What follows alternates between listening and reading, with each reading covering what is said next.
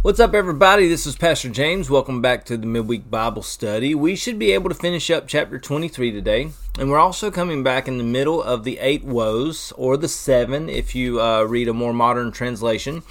If you don't know what I'm referring to as to why verse 14 is not included, you'll have to go back to last week's podcast and listen to it, and I explain it there why verse 14 is not included in our modern day translations versus some of the older translations. So, let's get started. Let's finish up chapter 23 together.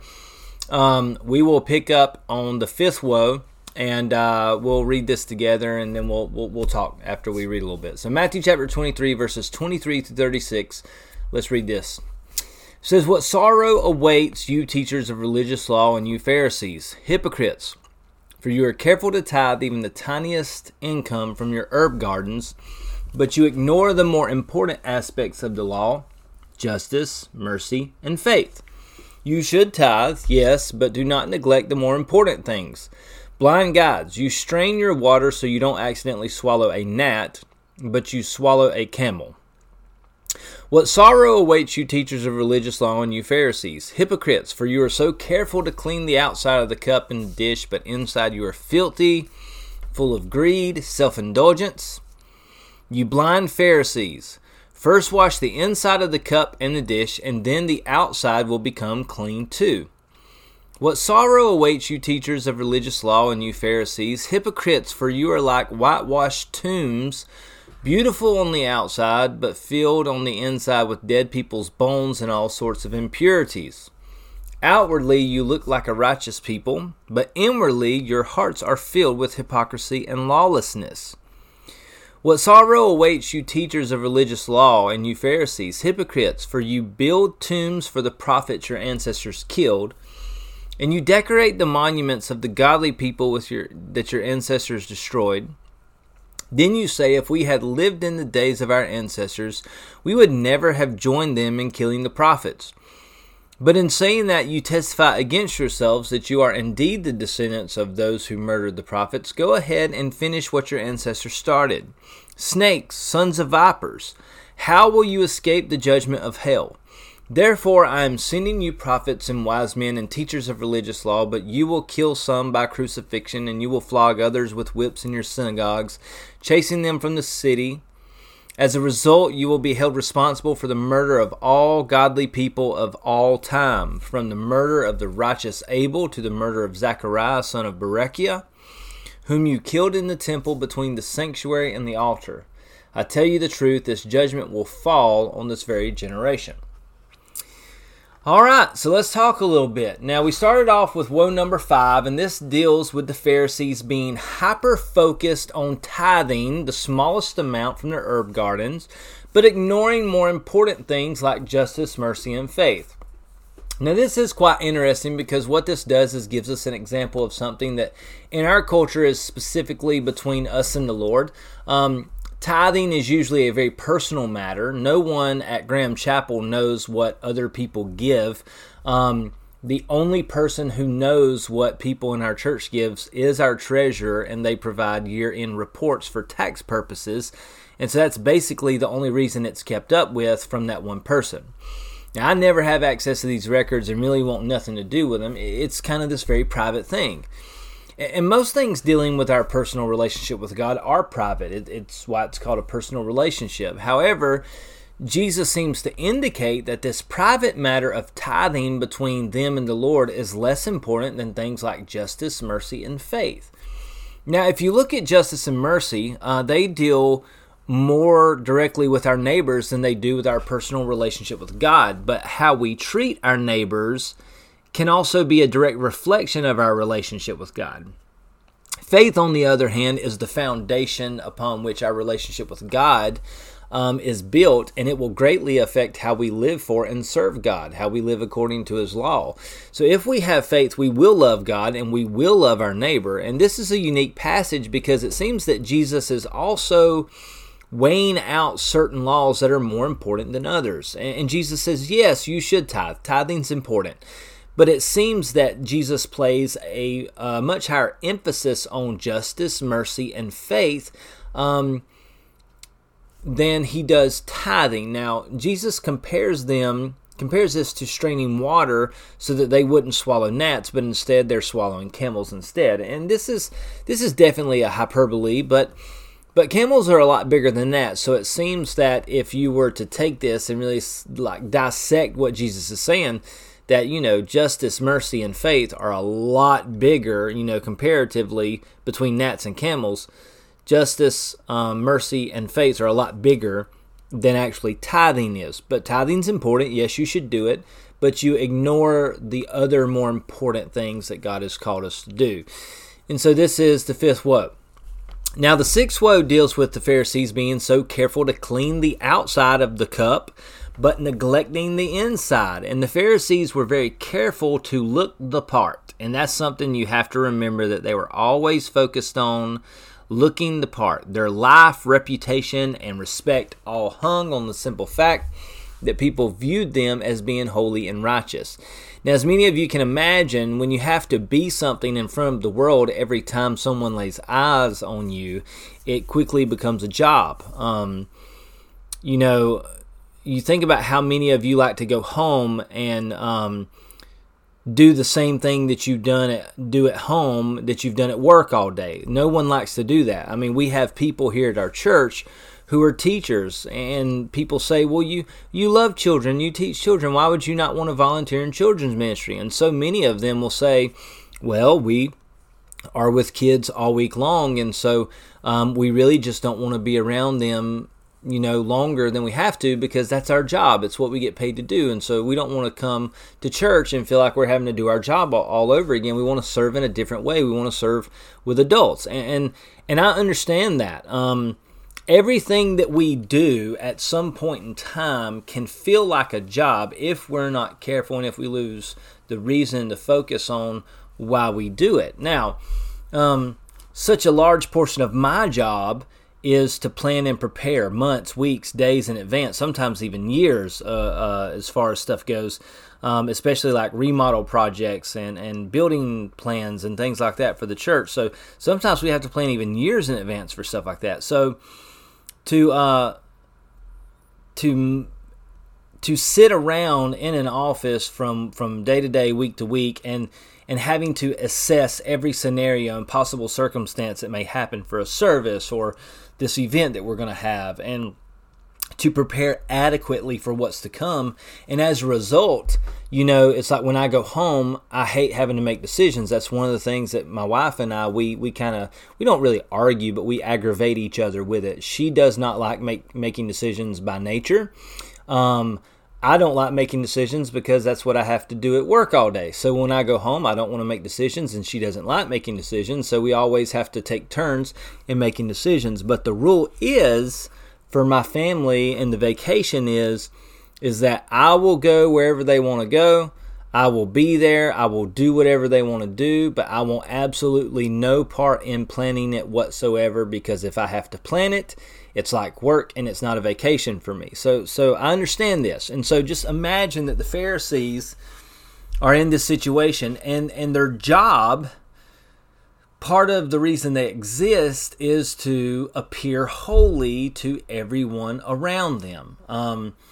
They're having to present themselves in a certain way. And so such a large portion of their time and efforts is devoted to how people see them. And the Pharisees spent so much of their lives looking a certain way that they really forgot, and they lost their passion on making sure that their hearts and minds were as clean as their outward public appearance was. And so what happens is that greed and self-indulgence comes into play, and it becomes a common thing among those people. And Jesus accuses them of this. Well, he doesn't accuse them. He judges them and calls them out on it, because it's there. Jesus speaks truth. There are no accusations with Christ. He is the judge, and he knows what's in each person's heart. And think about this. Now, this is huge to remember. As people, when we sacrifice things in one area, if we are trying to break a bad habit in one area, or we're sacrificing something in one area, what we typically do is we will reward ourselves with other things to make up for what we're losing out on. this is a very common trait. So it's like, you'll hear people talk about, oh, well, you just gave up one bad habit for the other. A lot of times people do that. Like when you're trying to quit an addiction like smoking or something like that, you pick up another habit that you can do where you would normally be doing that thing.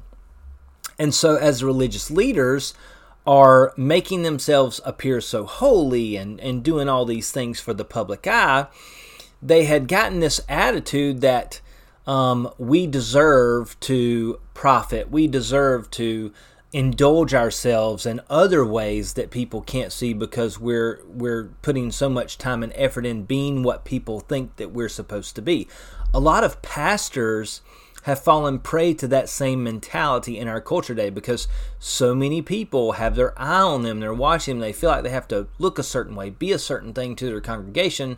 So in their homes behind closed doors, they indulge themselves in other things because they feel like they're sacrificing so much in other ways. And so a lot of times they indulge themselves in unhealthy things. So the Pharisees had become greedy and they had become self-indulgent, and they were really focused on themselves and no longer focused on God. I mean, the outside of the cup said, I love Jesus on it, but the inside of the cup was filled with things that do not honor Jesus and do not show that you love Jesus. And so that's a huge problem. Jesus called them to wash the inside of the cup, and then the outside would become clean. Because here's the deal. Washing the outside of the cup won't make the inside of the cup clean and fit for use. And it's beneficial to no one to wash the outside of the cup. But when you wash the inside of the cup, it's very beneficial.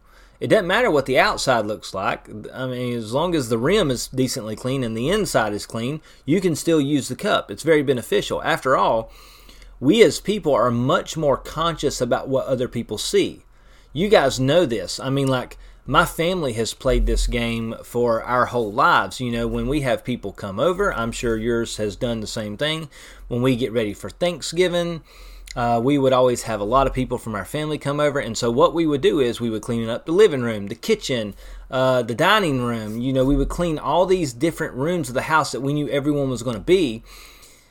And then we would take everything that we were cleaning up and we would just shove it in a back bedroom somewhere where we knew people wasn't going to be. And so we would stuff everything in these bedrooms or in these places where no one is going to see this. And so it looks clean to everyone else. But in reality, the house was still a mess. We had just compartmentalized it. And so this is what was happening for the religious leaders.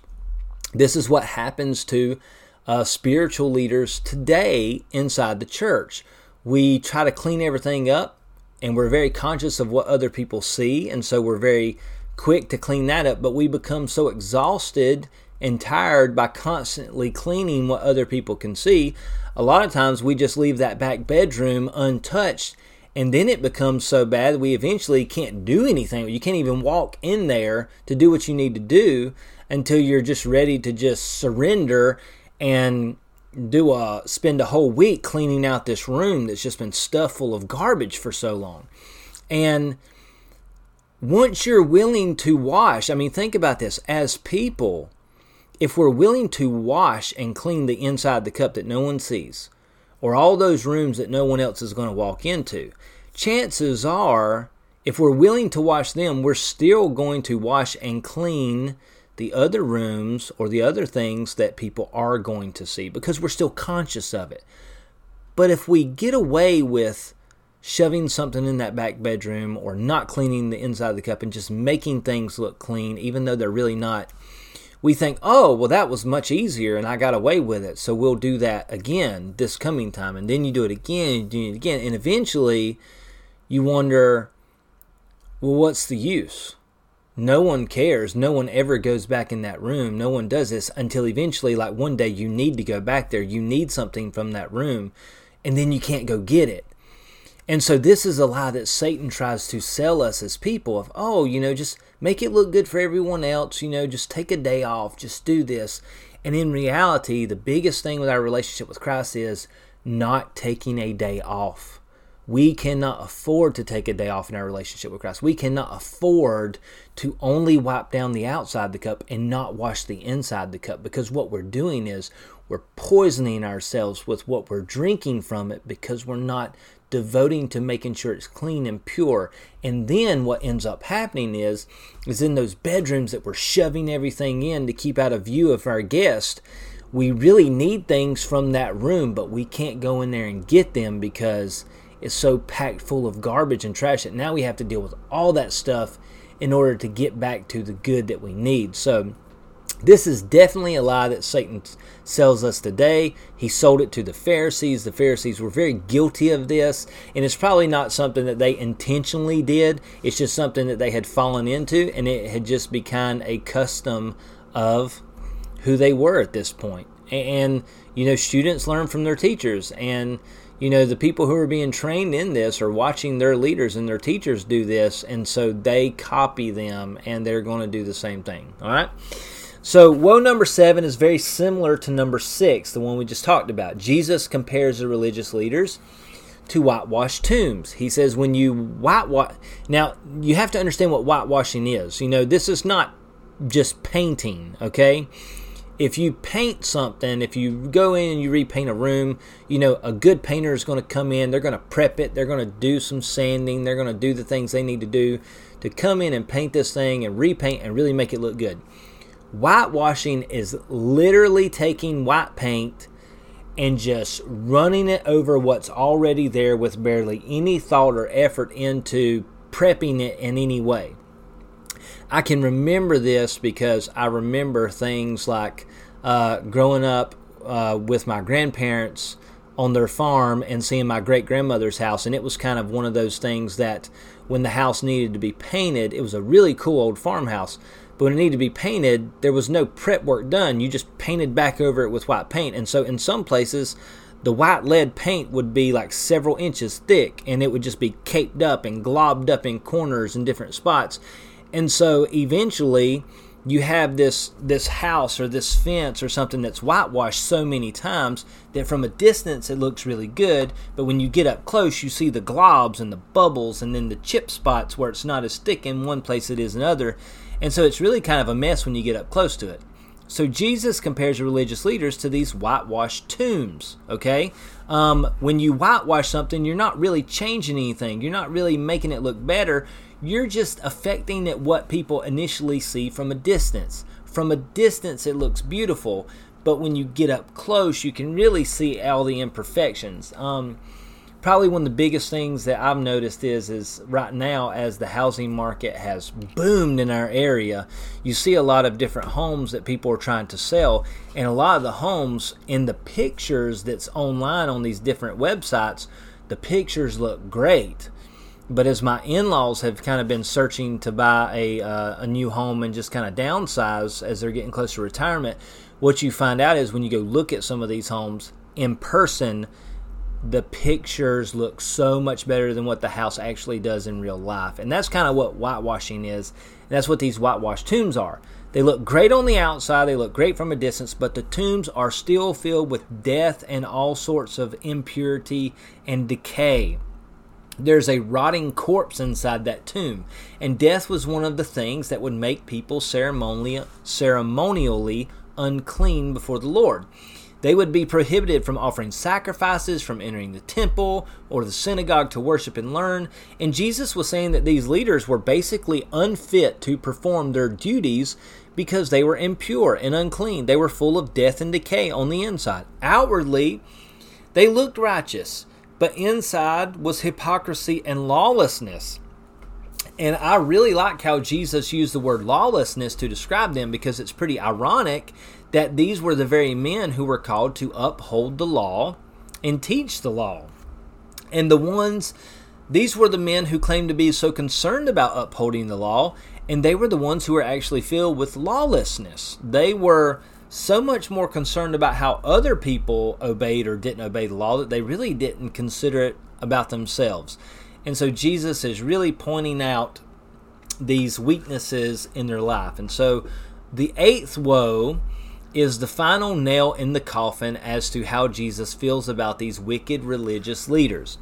Now, they had all agreed that what was done to the prophets in the past was evil and wicked, and their proclamation was that they would have never allowed that to happen, and they looked down on their ancestors before them for doing this to God's messengers.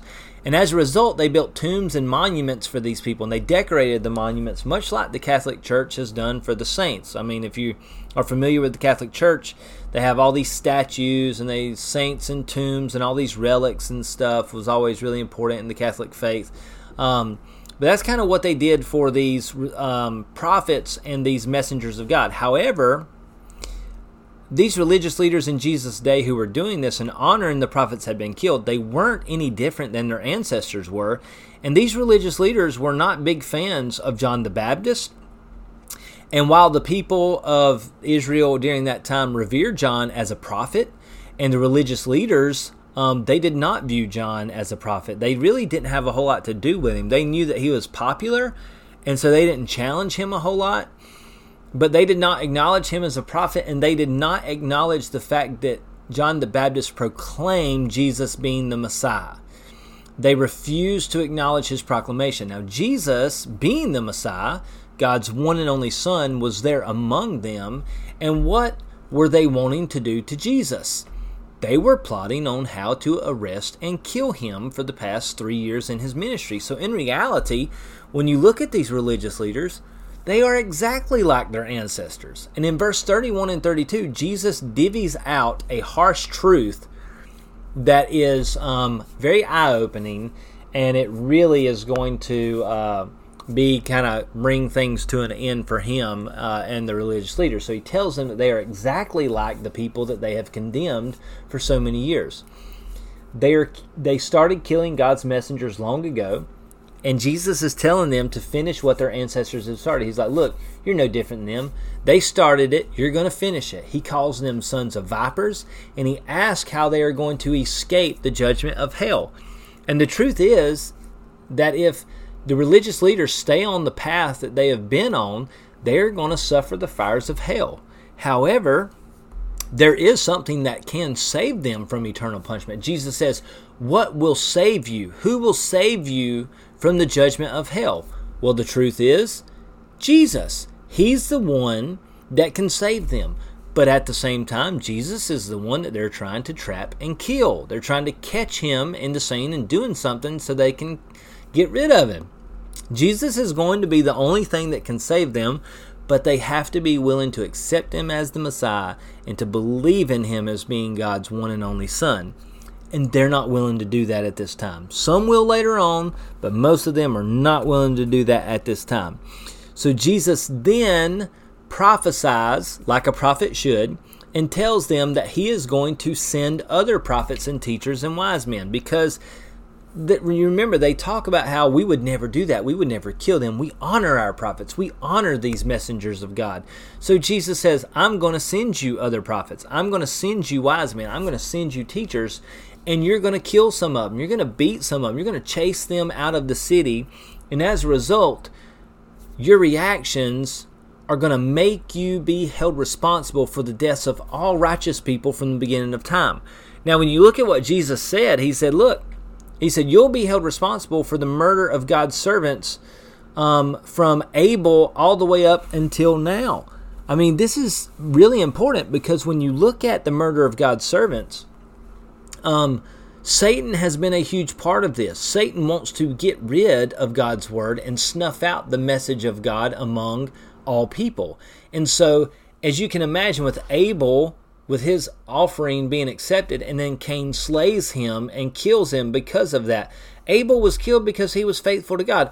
All the people who were killed for being faithful to God, from Abel all the way up through now, Jesus says these men will be held responsible for all of the killings of God's people. There's a connection in that. And people who murder righteous people because they are righteous are guilty of Abel's death and Zechariah's death and all the other prophets' deaths, and even for the death of Christ. Jesus prophesies that the judgment will fall on this very generation of people because of their determination to get rid of God's word among them. All right? Well, let's finish up the chapter today. This is Matthew 23, verses 37 through 39. Let's read about how Jesus grieves over Jerusalem, and then we'll finish up. It says, "O Jerusalem, Jerusalem, the city that kills the prophets and stones God's messengers. How often I have wanted to gather your children together as a hen protects her chicks beneath her wings, but you wouldn't let me. And now look, your house is abandoned and desolate. For I tell you this, you will never see me again until you say, blessings on the one who comes in the name of the Lord." All right, so in this final passage of this chapter, Jesus begins to speak about the city of Jerusalem as a whole, the city that King David established as the capital of Israel and the center of worship for all of God's people. Now, this is so important. Like, this is the hub of worship for the entire earth at this point. But it has not fulfilled its original purpose. Instead of worshiping the one true God, Jerusalem has been guilty of killing God's messengers, turning away the prophets, killing them, getting rid of them, punishing them. And here's Jesus, who is the Messiah, and he's being rejected by the very people in Jerusalem. And he wants to gather the people, and he wants to protect them like a hen with her chicks, but they just will not let him. And as a result, Jerusalem is going to suffer because of this. And Jesus sees them. He says, look, you're abandoned and desolate. And not because it's empty and all the people have left it or anything like that. There's still a lot of people living in Jerusalem. But it's a spiritual statement.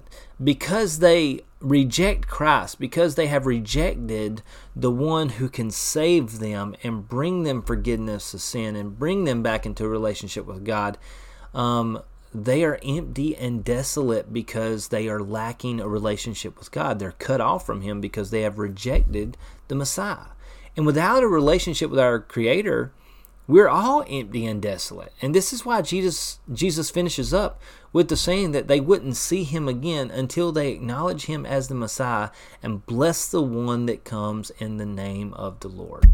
So as we close up today, I just want to challenge you guys. If you are sitting here, you're reading this, and you're just thinking about this, I just want to challenge you. Do you feel empty and desolate? Do you feel like you're just missing something, like there's just a big hole in your life? And if you do, I just want to challenge you to call out to God and just make sure that you have a relationship with Him, that there's no sin separating you from Him, that there's nothing in your heart that's just kind of creating this barrier for you to interact and worship and serve Him the way that He's called you to. Because without God, we're all empty and desolate. And so the more sin that we pack in, the more dirty the inside of our cup is, the more packed full of garbage those back bedrooms are in our heart. We have to be really careful, to be very intentional about doing our cleaning and getting rid of the filth and things in our life that we need to, and let the inside be as clean as the outside. All right? Let's pray together and I'll let you go. Father in heaven, thank you so much for this beautiful day, for the opportunity to pray and read together. God, thank you for your love and mercy. And I just pray, Lord, that you would help us to believe and trust and have faith in you. Help us to clean the inside of the cup as well as the outside. Help us not to just pack things back in dark corners where people can't see, but Lord, help us to really give our hearts and lives to you and to consciously allow you to clean and purify us in every aspect of our life. Jesus, we love you today. We thank you so much for your Son. And God, I just pray that you would help us to serve you and honor you and glorify you in all that we do. We ask all this in Jesus' name. Amen. All right, guys, thanks for tuning in for another week. We love you. We're praying for you. If you can't be on campus this weekend, don't forget to catch us on Facebook, YouTube, and podcasts. We love you. We're praying for you. I hope you have a great week.